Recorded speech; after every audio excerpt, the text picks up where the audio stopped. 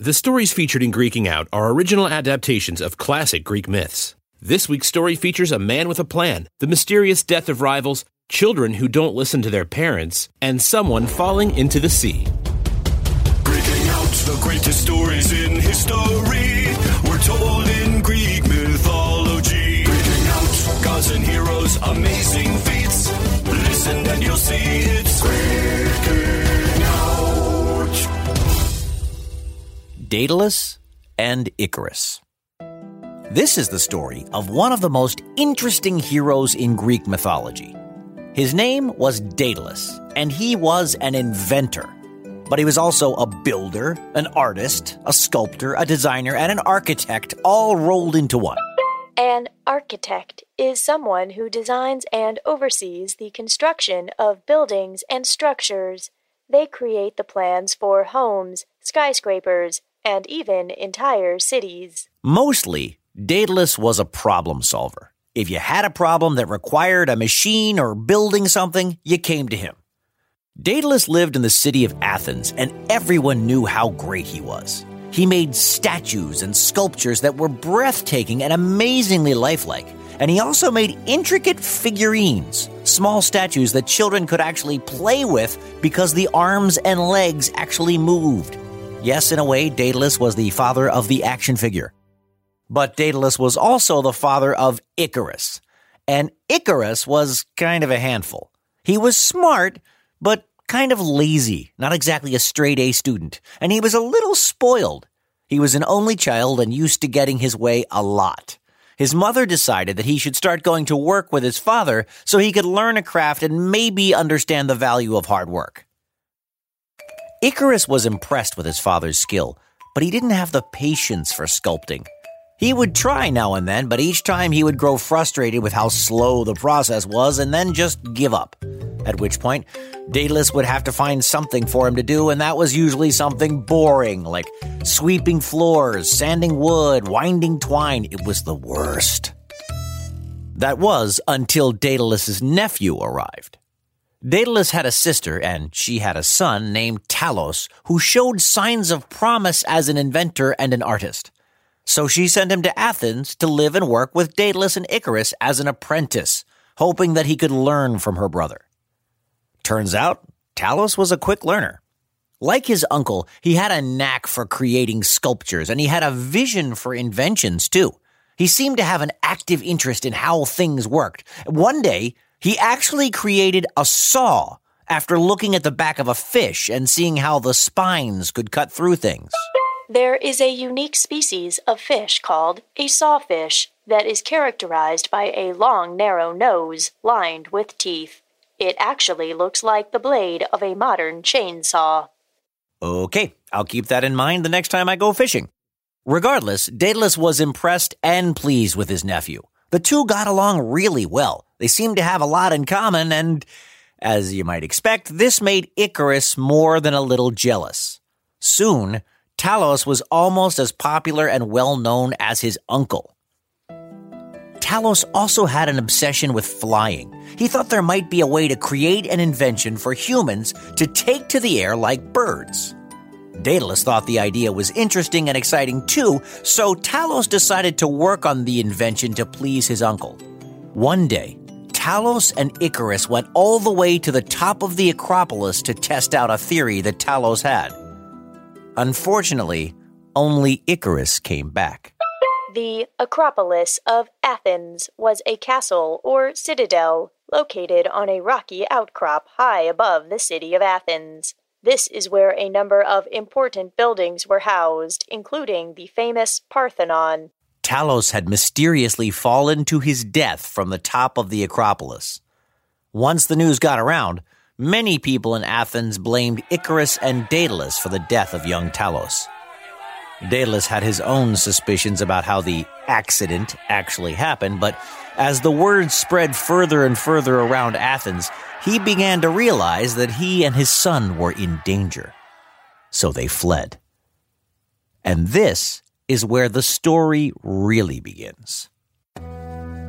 For about a year or so, Daedalus and Icarus moved from town to town, village to village, selling small carvings and figurines that Daedalus created.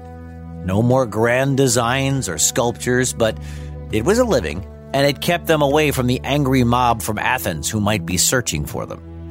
One day, after Icarus and Daedalus had set up shop in a marketplace, they noticed an elegant man in fancy clothes admiring the carvings that Daedalus had made. These are exquisite, He said, smiling down at Icarus. Are they yours? No, sir. Icarus replied. They were made by my father. He's an excellent artist and inventor as well. His name is Daedalus, and his skill is second to none. Now, Daedalus was trying to keep a low profile here, so when he heard his son mention his name, he immediately rushed to his son's side and, placing a firm hand on his son's shoulder, asked the rich man what he could do to help. I am King Minos of Crete, and I would like to offer you a position at my palace. Now, if that name sounds familiar to you, it may be due to the fact that Minos is the guy who had the famous Minotaur we told you about a few episodes ago. Episode 1 of this season of Greeking Out tells the story of the Minotaur and the maze. Right. Same guy. So if you haven't listened to that episode yet, you might want to go do that now, because we have some spoilers coming up. You can just pause here. We'll wait. A spoiler in this context is a piece of information that reveals plot elements to someone unfamiliar with the story. I am told it can be very annoying. You don't care if people spoil things for you, Oracle? There's no such thing as a spoiler when you know everything. I guess that's true. Well, in case you don't know everything, we'll remind you what happened along the way. The first thing to know is that King Minos is cursed by the gods and has to take care of the Minotaur, which is a terrible half-man, half-bull monster. But that happens later, after Daedalus and Icarus move into the palace of Crete, which they do.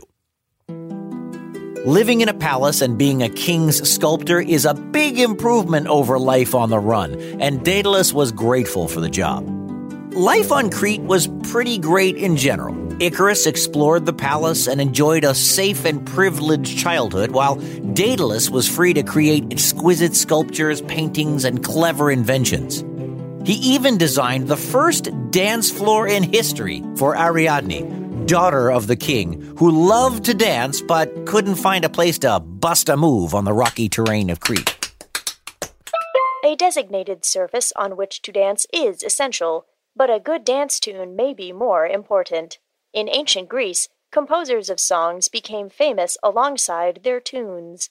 Sailors brought songs from island to island, and even today, Greeks know the steps of some of these ancient melodies. But things changed over time. Minos failed to honor the gods for his promotion to king, which resulted in Minos having a pretty significant Minotaur problem to deal with. Minos ordered Daedalus to design and build the labyrinth to give the beast a place to live and roam, where he couldn't escape and terrorize the people of Crete.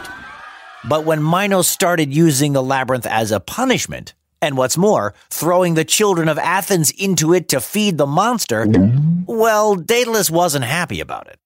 He remembered his home of Athens well and sometimes missed it. But Minos ignored any complaints from Daedalus and even began to have his guards stand watch over the inventor and his son. There was nothing Daedalus could do. That is, until Theseus arrived. You already know the story. Theseus was all, I'm going to kill the Minotaur. And Minos was like, nuh-uh. And then Ariadne was like, You will definitely die if I don't help you, Theseus. But what you might not know is that Ariadne came to Daedalus for help. He'd built the labyrinth after all, so he might know how to defeat it. Together, they worked out a plan and, well, the rest is history. Well, as you can imagine, King Minos was pretty upset. It didn't take much for him to figure out how all of this had happened, and he immediately had his guards arrest Daedalus and his son Icarus, and then imprison them in the very maze that Daedalus had built.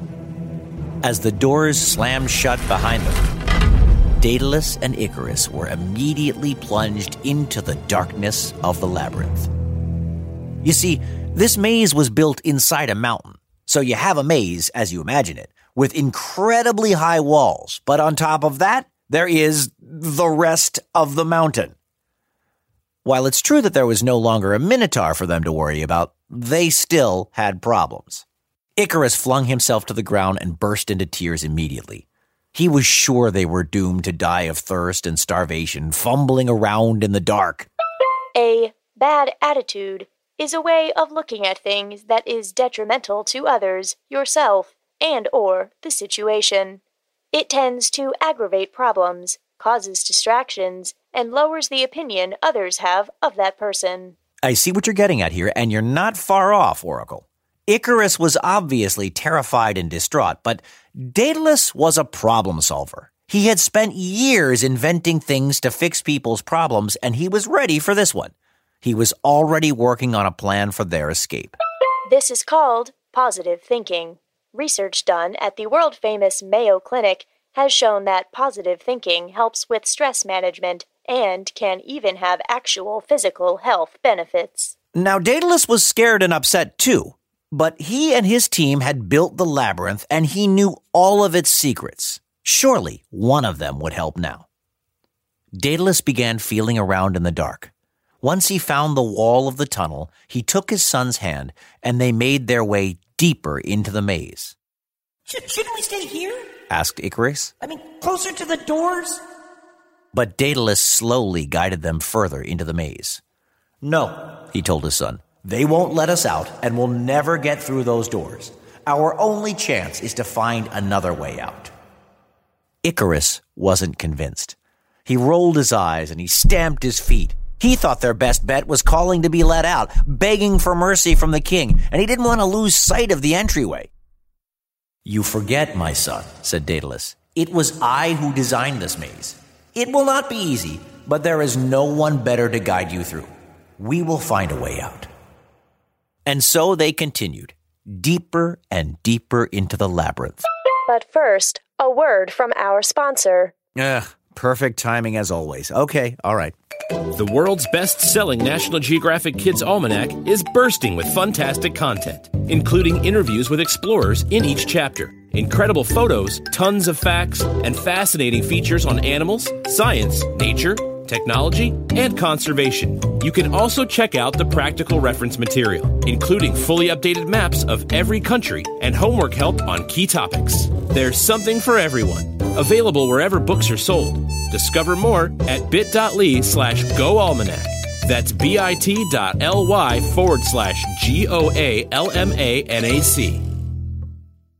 They walked very slowly at first, taking small, careful steps one at a time, but after a while, Daedalus and Icarus grew more confident and began to walk almost normally.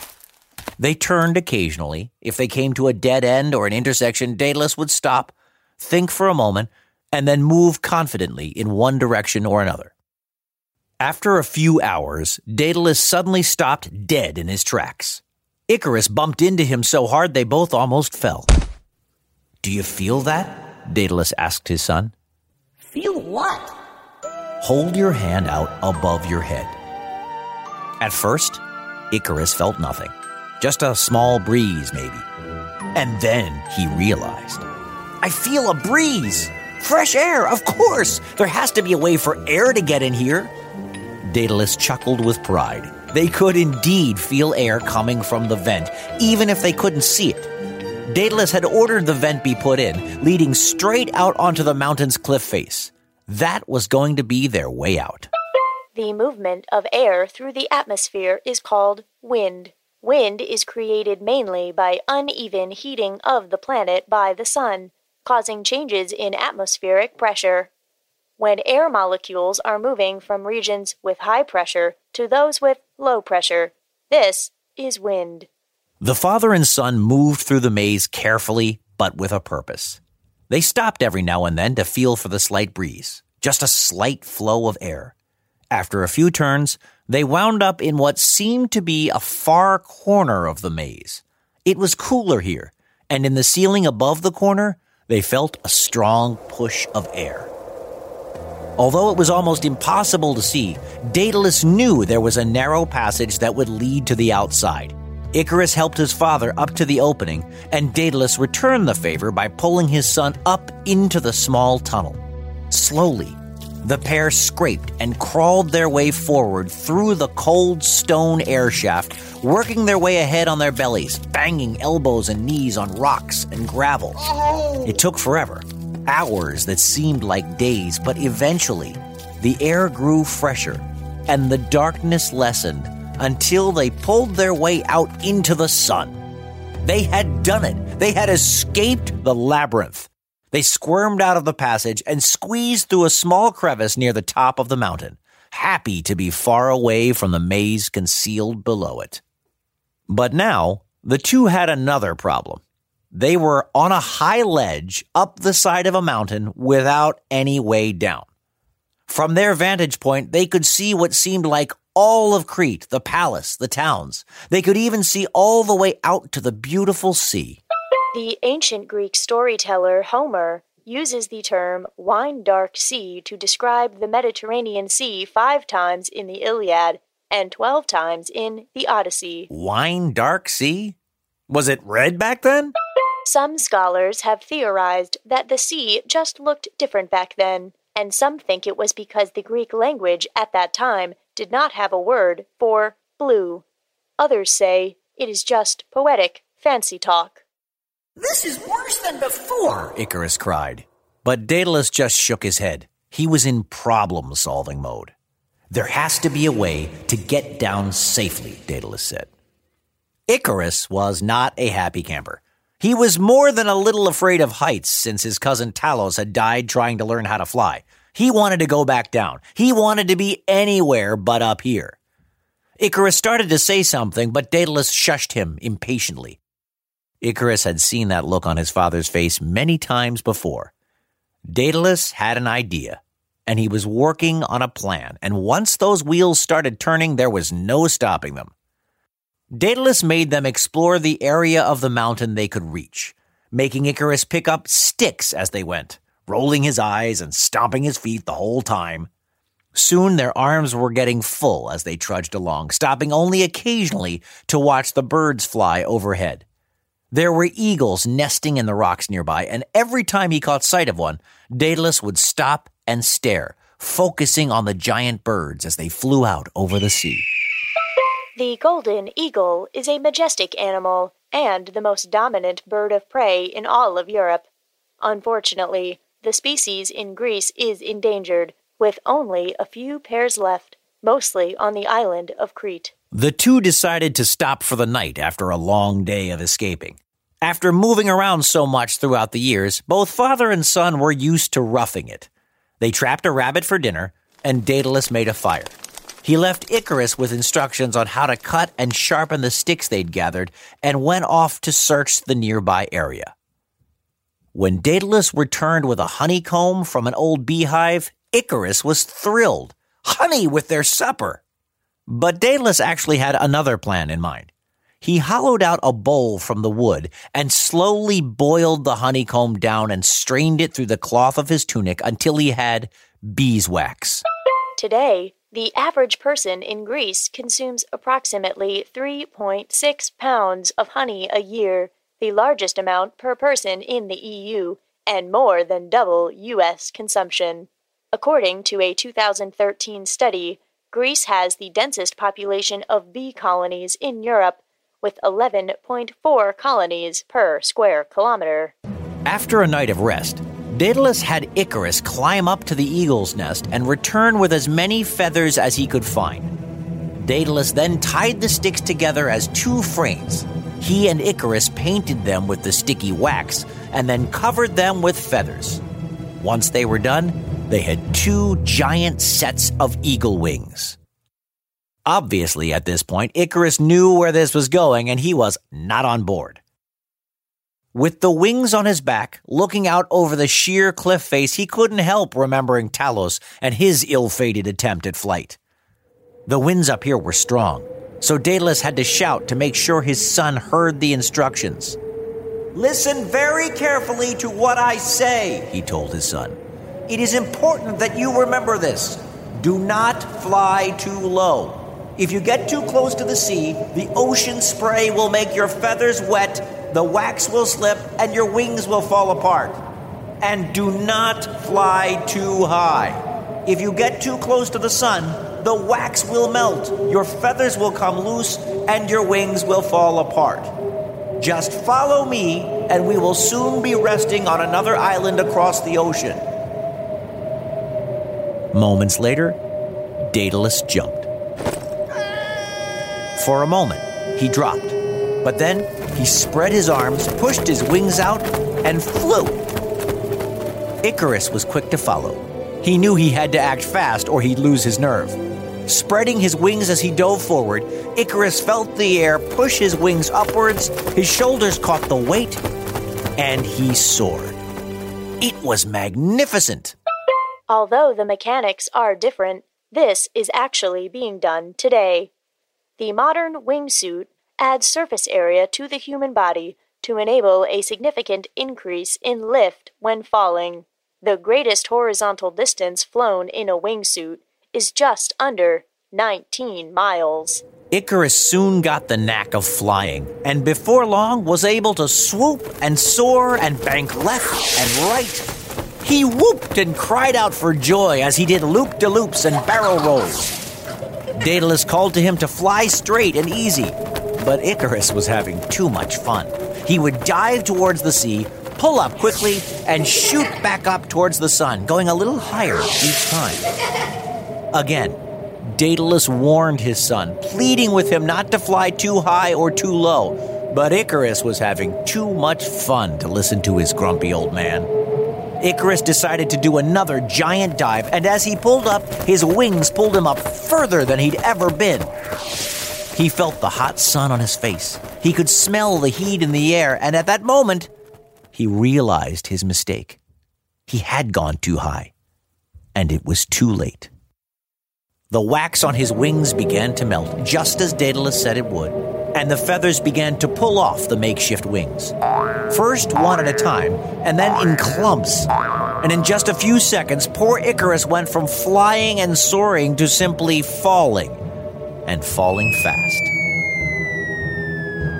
Screaming until his throat was sore, Daedalus watched as his son vanished into the sea. He swooped down as low as he could, but there was no sign of the boy. Devastated and exhausted, Daedalus finally landed on the beaches of the nearby island of Sicily, where he fell to his knees in the sand and wept. Where the body of Icarus landed, an island appeared. It was eventually named Icaria in his honor. Daedalus was welcomed by Cocalus, the king of Sicily, and was invited to live there for as long as he liked. But King Minos had not forgotten Daedalus. He learned of his escape and longed for revenge, and he had a plan to find him. Minos and his minions traveled the region offering a great reward for anyone who could solve a puzzle he had created. Wherever he went, Minos would bring a large spiral seashell with him, challenging all he encountered to thread a string through its many interconnected chambers. If they could do it successfully, they would win their reward. When Minos' travels brought him to Sicily, King Cocalus immediately wanted the reward, so he brought the seashell to Daedalus in secret. Of course, Daedalus, inventor and problem solver, knew exactly what to do. He drilled a tiny hole at the top of the shell and placed a drop of honey at the bottom of the shell. Then he glued a string to an ant and pushed it through the hole. Eventually, the little ant was lured through the shell by the honey, and Cocalus was able to return to Minos with the puzzle solved. Ants have an exceptionally keen sense of smell. They have 4 to 5 times more odor receptors than most other insects. This is as strong or stronger than many dogs.